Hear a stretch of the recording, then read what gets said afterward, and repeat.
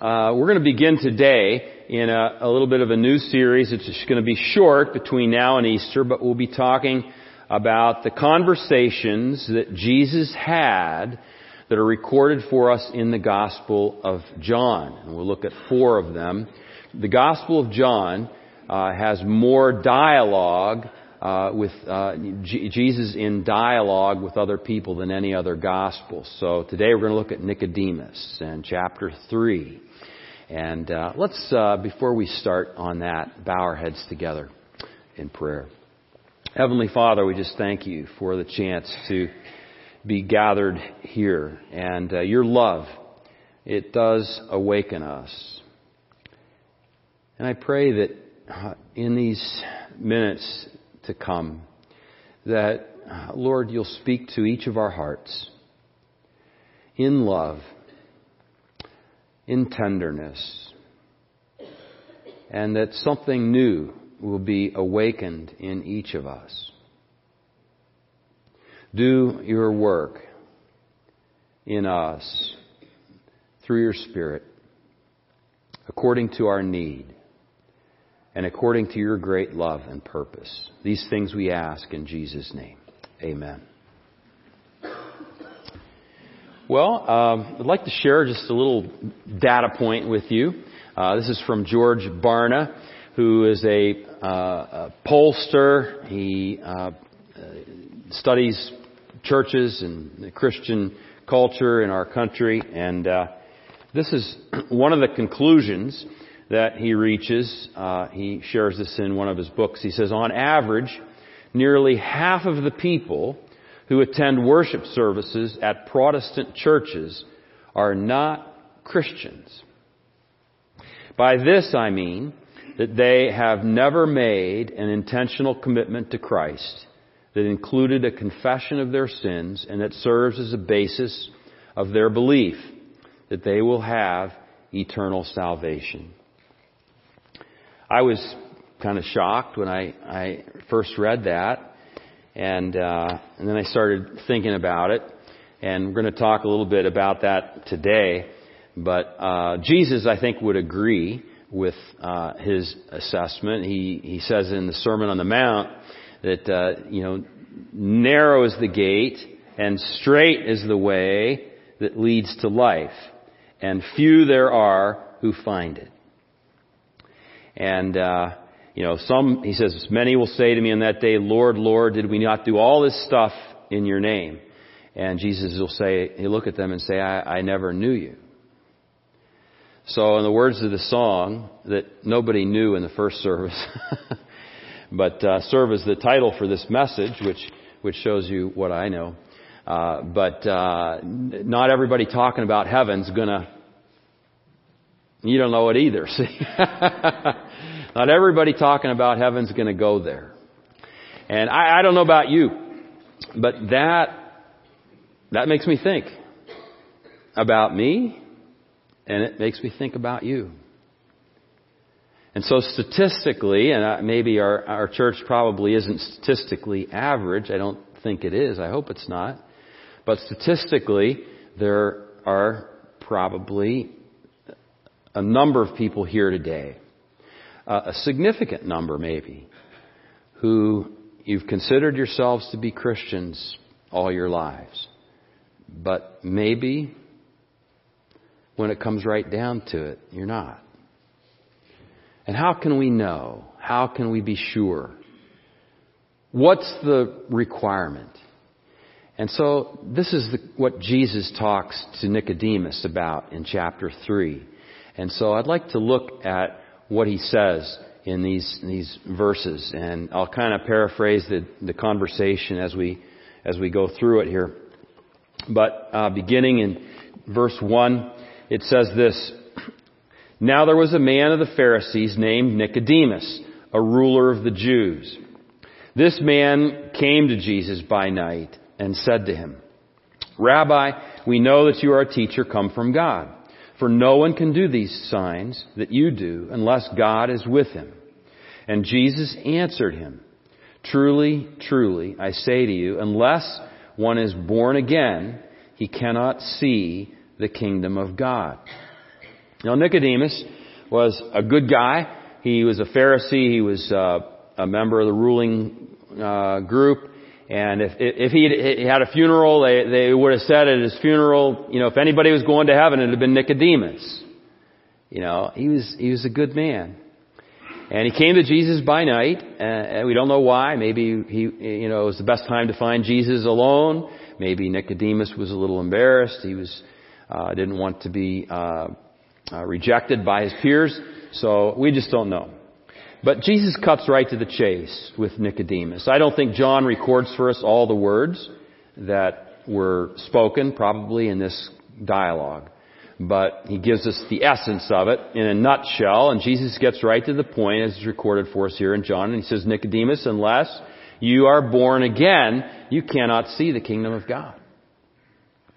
And so the message is very clear.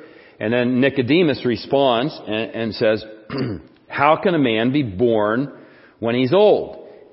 How can he enter a second time into his mother's womb and be born? I think he was kind of caught off guard probably by what Jesus said.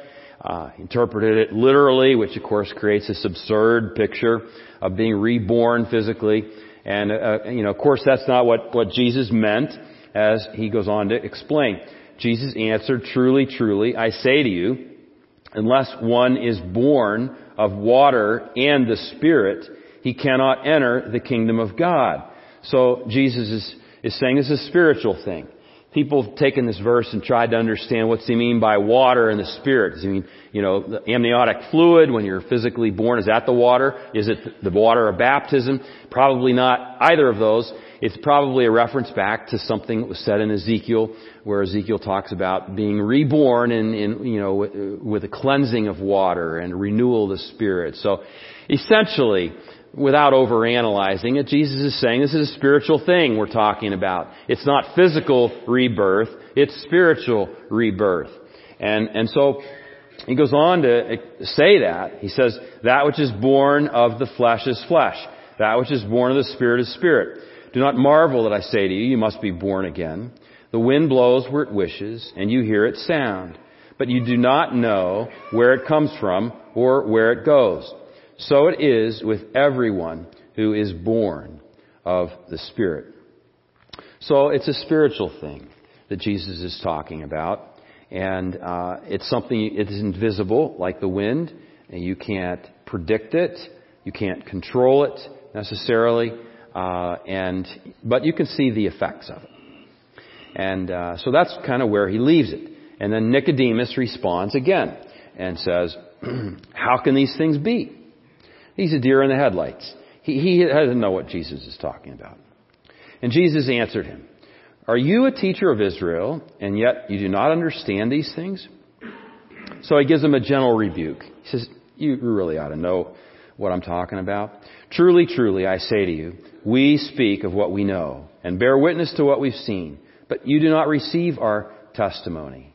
And if I've told you earthly things and you do not believe, how can you believe if I tell you heavenly things? No one has ascended into heaven except he who descended from heaven, the Son of Man. And I think the points Jesus is making there are simply that he knows what he's talking about. No one's gone up into heaven, but I came from heaven. Heaven's my home. You can trust what I'm telling you. But Nicodemus, you and your colleagues are not particularly receptive. And so we're at the end of this, close to the end of this conversation at verse 13. And Jesus has essentially said two things. You must be born again. 3 times he repeats, you must be born again. And 3 times he says, truly, truly. Truly, truly, I say to you. Truly, truly, I say to you.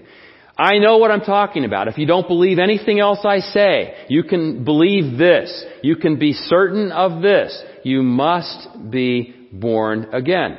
So for us today, listening to this 20 centuries later, the message is clear. We must be born again, or we cannot see, or we cannot enter the kingdom of God. So what's it mean? What does it mean? Well, he goes on in this passage in verse 14 to give us what I think is really one of the shortest summaries of the gospel in the Bible, where he says, just as Moses lifted up the serpent in the wilderness, so must the Son of Man be lifted up. And so that whoever believes in him, verse 15, so whoever believes in him will have eternal life. And so Moses lifted up the serpent in the wilderness. What's he talking about? And sometimes you wish this stuff was a little easier. But it's a common story in the Old Testament that Nicodemus would have been very familiar with. And Israel wandering in the wilderness was grumbling against God. And so God sent a plague of snakes. These were fiery snakes that when they bit the people, they died. And people were dying. And so God said to Moses, make a staff and a bronze snake and put it on the end of the staff. And when people look at the bronze snake, they'll be healed. I think the medical profession may still use this as a symbol in some places. But so it's a wonderful analogy for what happened at the cross. And Jesus said, even so must the Son of Man be lifted up. Not on a pole, and not as a snake, but as a Savior. On a cross. So that snake-bitten, dying sinners, when they look to Jesus, when they see the Savior, when they see His blood, when they see the Lamb of God who takes away the sin of the world, when they see the one who is pierced for our transgressions, who bears the burden of our sin, when we see and we believe, we're healed. It's as simple as that.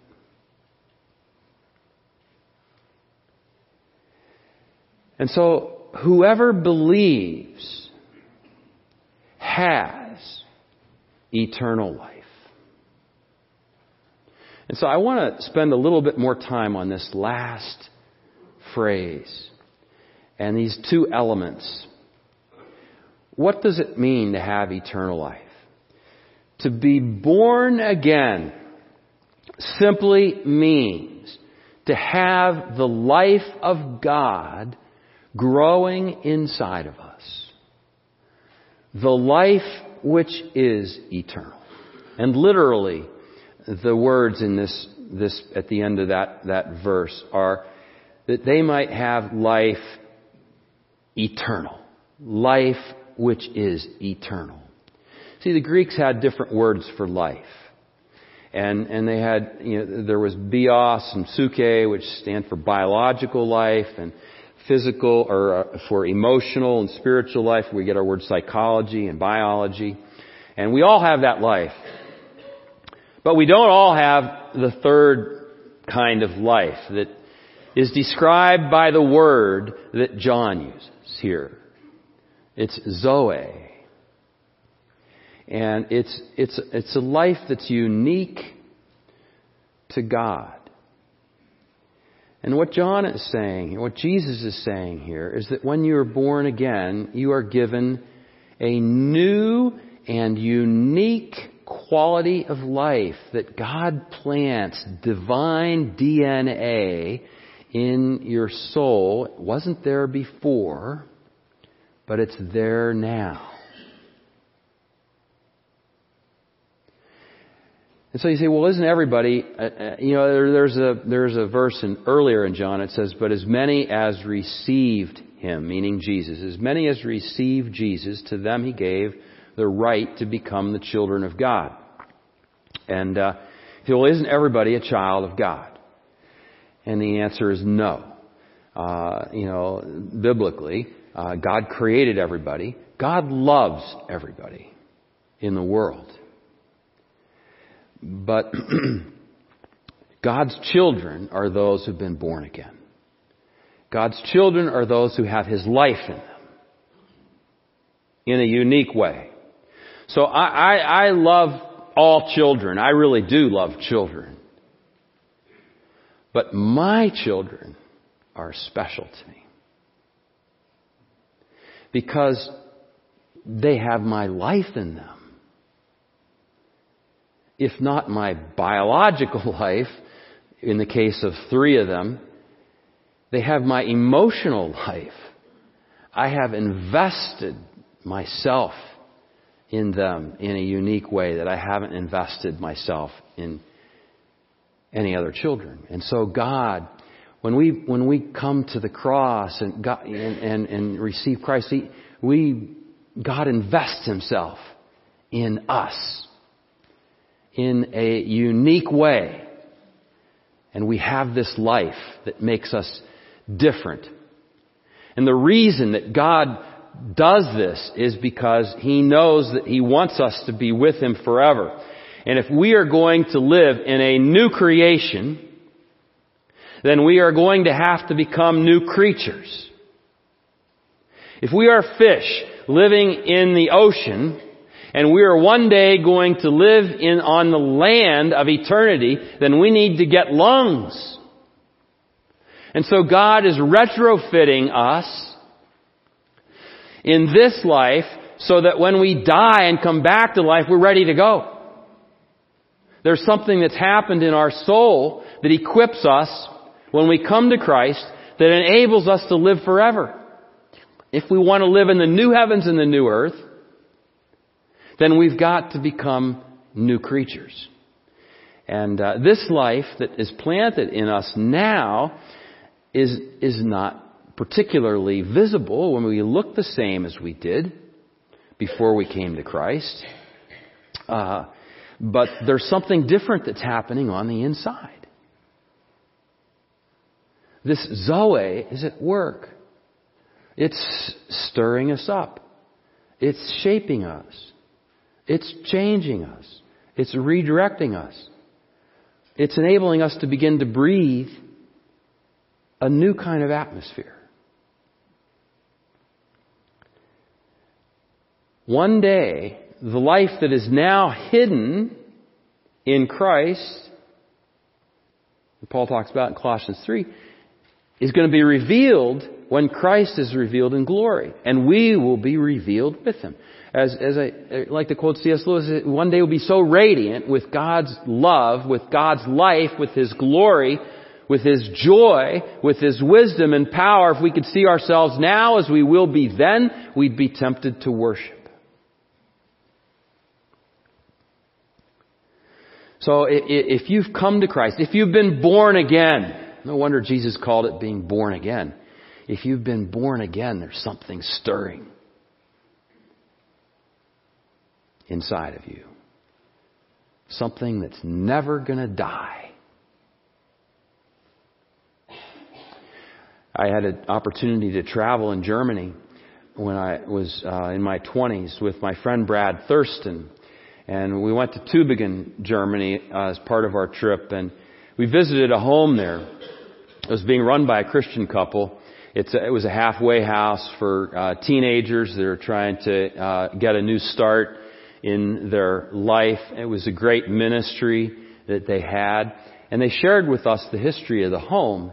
And it had been used at one point in World War II as a school for Hitler youth, and training them. And so I thought, what a contrast, between what was going on inside the house, 30 or 40 years ago, and what was going on in that house when we were there. And I thought, there's a metaphor for what the Christian life is supposed to look like. Same body, same house. But something different is going on inside. Something's changed. There's new management. That's what it means to be born again. To have God's life growing inside of us, equipping us to live in His kingdom, which will have no end. And so, what does it mean to believe? Apparently, that single word is the key to crossing the line, to passing through the birth canal of this spiritual moment, which holds so much promise for our transformation. To everyone who believes, they will have eternal life. So let's talk about belief. It's used the word is used 98 times in the Gospel of John. And so it's a key word for John. And it does not mean just intellectually agreeing with the facts of the gospel. That Jesus died for our sins, etc., etc. The devil believes that. It's not having an emotional experience. It's not just, coming forward. I came forward in a crusade or at a church service and I had an emotional moment and I was stirred and therefore I must be saved. And it's not a ritual. It's not just going through a series of rituals. Being baptized, communion, saying a prayer, having a formula of words spoken over you. I always like the story of the Catholic priest and the Jewish man that lived next door, and the priest was working on his neighbor to convert him to Catholicism, and he finally said to him, he says, listen, all you need to do is say, once I was a Jew, now I'm a Catholic. Once I was a Jew, now I'm a Catholic. Once I was a Jew, now I'm a Catholic. 3 times. So the neighbor said, okay, I'll do this to get you off my back. So he did that, and everything was fine. For a couple of weeks, then the priest stopped by for a visit, and the guy was grilling chicken on Friday when you're only supposed to eat fish. And the priest, rebuked him for that, and the guy says, oh, that's okay. I took the chicken and I said, once you're a chicken, now you're a fish. Once you're a chicken, now you're a fish. And so it's not just a matter of having some words spoken over you. It's not a ritual. It's not a set of intellectual beliefs. It's not an emotional experience. So what does it mean to believe? How can I be born again? And I think the simple way to define it is to say, believe means to receive. And a guy was translating John chapter 1 verse 12 into a different language. And that verse says, but as many as received Him, to them He gave the right to become the children of God. And the guy said, what word can I pick that will best convey what it means to receive Christ? And he said, well, in this particular tribal group, they had multiple words for receive. You could receive something as a gift with one hand. You could receive it with 2 hands. You could receive it if it was heavy with your arms. Or they also had a word that meant to receive a wife. And he said, that's it. If you're married and you have received a wife or a husband, you know the implications. It is a life-changing commitment that we make. It shapes who we are. It affects how we think, what we do, what we say, where we go, who we're with. It's a perfect word to represent the biblical meaning of believe. To believe means to say, I do to Jesus Christ. And the question for you today is have you said that? And this could be the most important message I ever preach. It may not be the best message I ever preach, but it's the most important. And this may be the most important message you've ever heard today. They talk about space tourism And Elon Musk and some of those guys are ready in a few years to take people into outer space. And you can orbit the Earth. Maybe you'll be able to go to the moon. If you have a spare couple $100 million lying around your house, you too could be a space tourist. And you could believe that they are capable of taking people into outer space and bringing them back safely. You could believe and even understand the engineering and the math and the astrophysics and everything that's involved in a successful launch and orbit and landing. You could believe and know everything about all that. But you haven't believed in the biblical sense of the word believe until you get in the capsule. Until you buckle up and say, I'm ready to be launched. In our bulletin every week, we have a simple prayer. We call it the Sinner's Prayer. And it's not a formula. There's nothing magic about the words, but it does try to capture the essence of what it means to believe. And I'll just run through it with you now. It's I believe Jesus, in you, Jesus, thank you for dying on the cross for my sins. I ask you to come into my heart. Forgive me for my sins. And come into my heart and sit on the throne and be the Lord of my life. Make me the person that you want me to be. And give me life, new life, that will last forever. Eternal life doesn't start when we die. Eternal life starts the moment that you say, I do, to Jesus Christ. Once you've made this commitment in your heart, you don't have to say that prayer.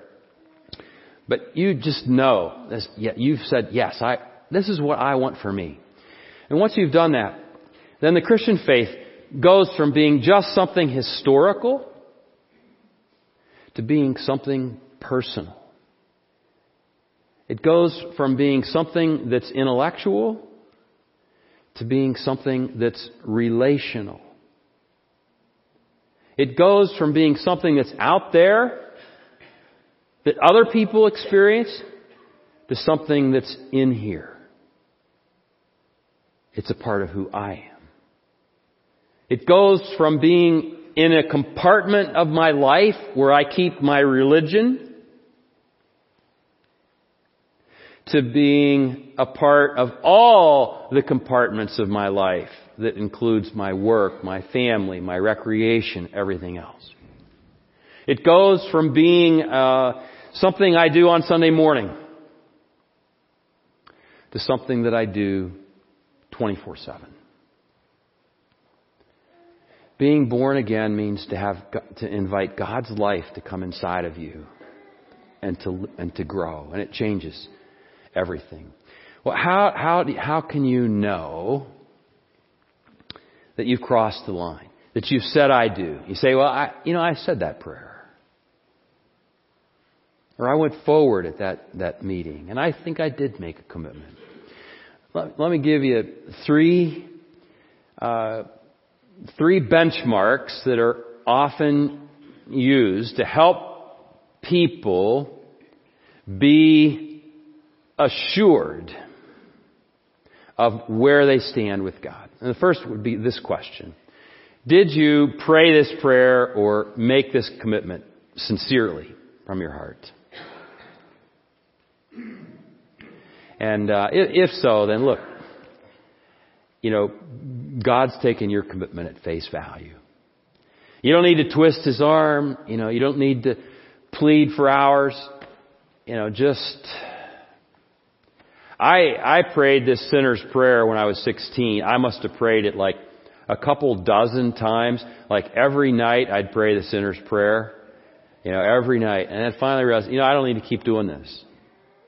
Even though I didn't necessarily feel anything, I was sincere. I really wanted this to be a part of my life, and you can be the same. we can know that we are in God's family. John writes, I write these things to you who believe, in other words, who have received Jesus as the Son of God, in order that you might know that you have eternal life. And so we base our security on God's promise. We meet the condition, God keeps His promise. Second thing is that the Spirit who comes to live inside of us will testify to our spirit that we are the children of God. I think there are moments in our life, and they may not be right away after you're converted, but there are moments in our life when we emotionally feel, yeah, I am connected to God. I had a person share with me it's a number of weeks ago after we talked about prophecy from 1 Corinthians 14, and I had people listen to what God might be saying to them in the service, and she said, I got nothing. But I went home that afternoon, and it was like God came and filled me. And I had a feeling of love, and His Spirit inside of me that was utterly unique, and it was healing for what I have been going through, and I just wanted to pray all day long. We can't live on that mountaintop, and I'm sure she hasn't, but from time to time I think we can ask the Spirit to come and testify to our heart that we are God's children. And the third thing about how we can know is whether or not our life is changing. Is there evidence based on the way that we live that we have God's life inside of us? And Nicodemus would be an example for us of this, because we don't know what happened to him after chapter 3 until we read chapter 7. And Nicodemus is in a meeting with his peers, and he says, hey, wait a second, before you condemn Jesus, shouldn't we give him a fair hearing? He took a big risk to speak up for Jesus in that context. And then after Jesus died, he was the one that went with Joseph of Arimathea to Pilate to ask permission to bury Jesus' body, and Nicodemus provided 75 pounds of spices. Somehow I think he had embraced, Jesus and the gospel in his own way. And so I think, is there evidence in your life? If it is, like they used to say, if you were arrested tomorrow for being a Christian, would be enough evidence to convict you. In my life, I look back, and at 16 when I accepted Christ, and I can look back and say, my life has taken a path that I never would have even dreamed at the age of 16. And so much of it has been because of my commitment to Christ. And I'm not saying that I'm a perfect individual, because I am so far from that, it's not even funny. I am not what I should be. I am not what I'm going to be, but I thank God I'm not what I used to be. And so if you can say that, with all your imperfections and sins, I think you've got every reason to rejoice that God's life is at work inside of you, and that life is eternal. So, there was a guy that we interviewed for the senior pastor role here, and he shared his testimony with us. He grew up as a Baptist, and he'd gone through all the motions as a Baptist. He'd gone to Bible college, and he'd been trained for the ministry. And he was a pastor in a church. He's on the staff of a Baptist church. And he said, I wasn't saved. That's the way he put it. And it was at that point in my life that I came to the realization that I needed to really, truly receive Christ in a more personal way. And I share that because I think I don't want to leave anyone out today. Maybe you've been a part of the church for a long time. Maybe you're a leader in the church. Maybe you've got a role as an elder, or you're on the administrative team of the church, or you lead a life group, or you're even on staff, heaven forbid. But whoever, it could be anybody.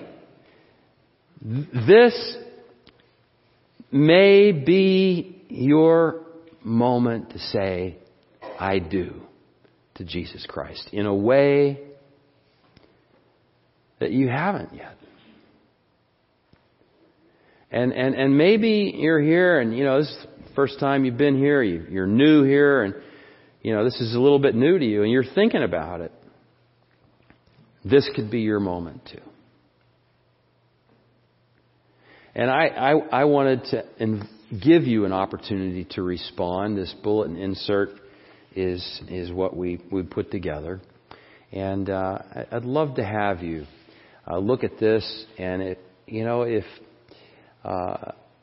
if you would like somebody, I will do the follow-up. If you want me to follow up with you and talk with you about this, I would love to do that. People say you're busy. This is the most important thing I could do, is to talk with you about the health of your soul. And I would love to have the opportunity. So there are boxes here if you want. I have questions I would like to explore with a pastor. So you're not at the stage where you're ready to say I do, but you got some things you'd like to talk about.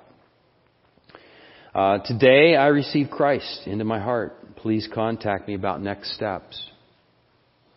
Or I would like to learn more about being baptized. It's the visible declaration of the invisible commitment that you make in your heart. Or there may be something other that you'd like to talk about with respect to this issue.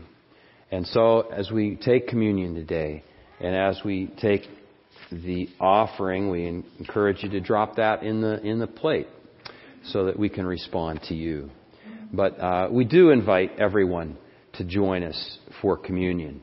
If you've received Christ, as we've talked about in your life, you don't have to be perfect, but nobody is.